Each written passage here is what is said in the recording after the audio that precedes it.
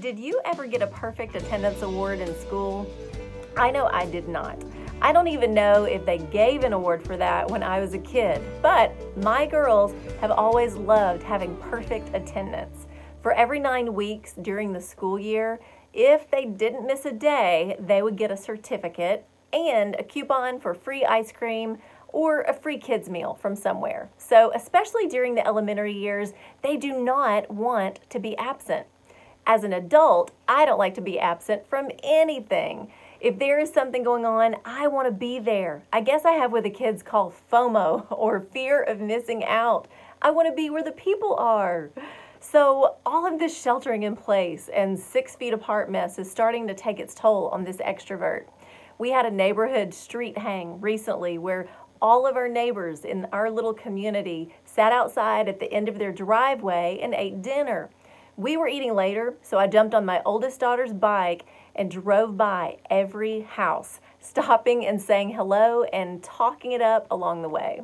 I like to be present and live in the moment, but there will be a day that I am absent, and on that day, I won't mind one bit.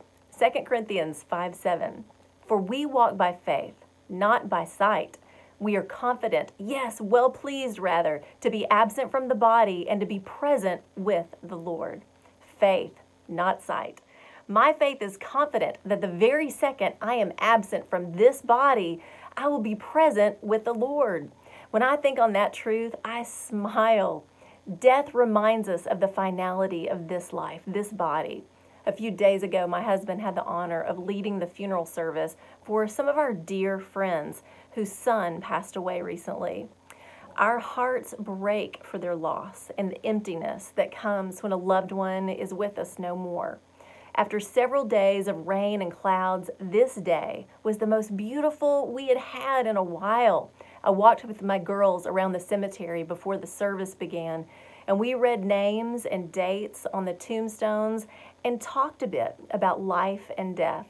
As we did, this truth kept coming to my mind. To be absent from this body is to be present with the Lord, and it gave me such peace. I know that I am saved by grace through faith in Jesus.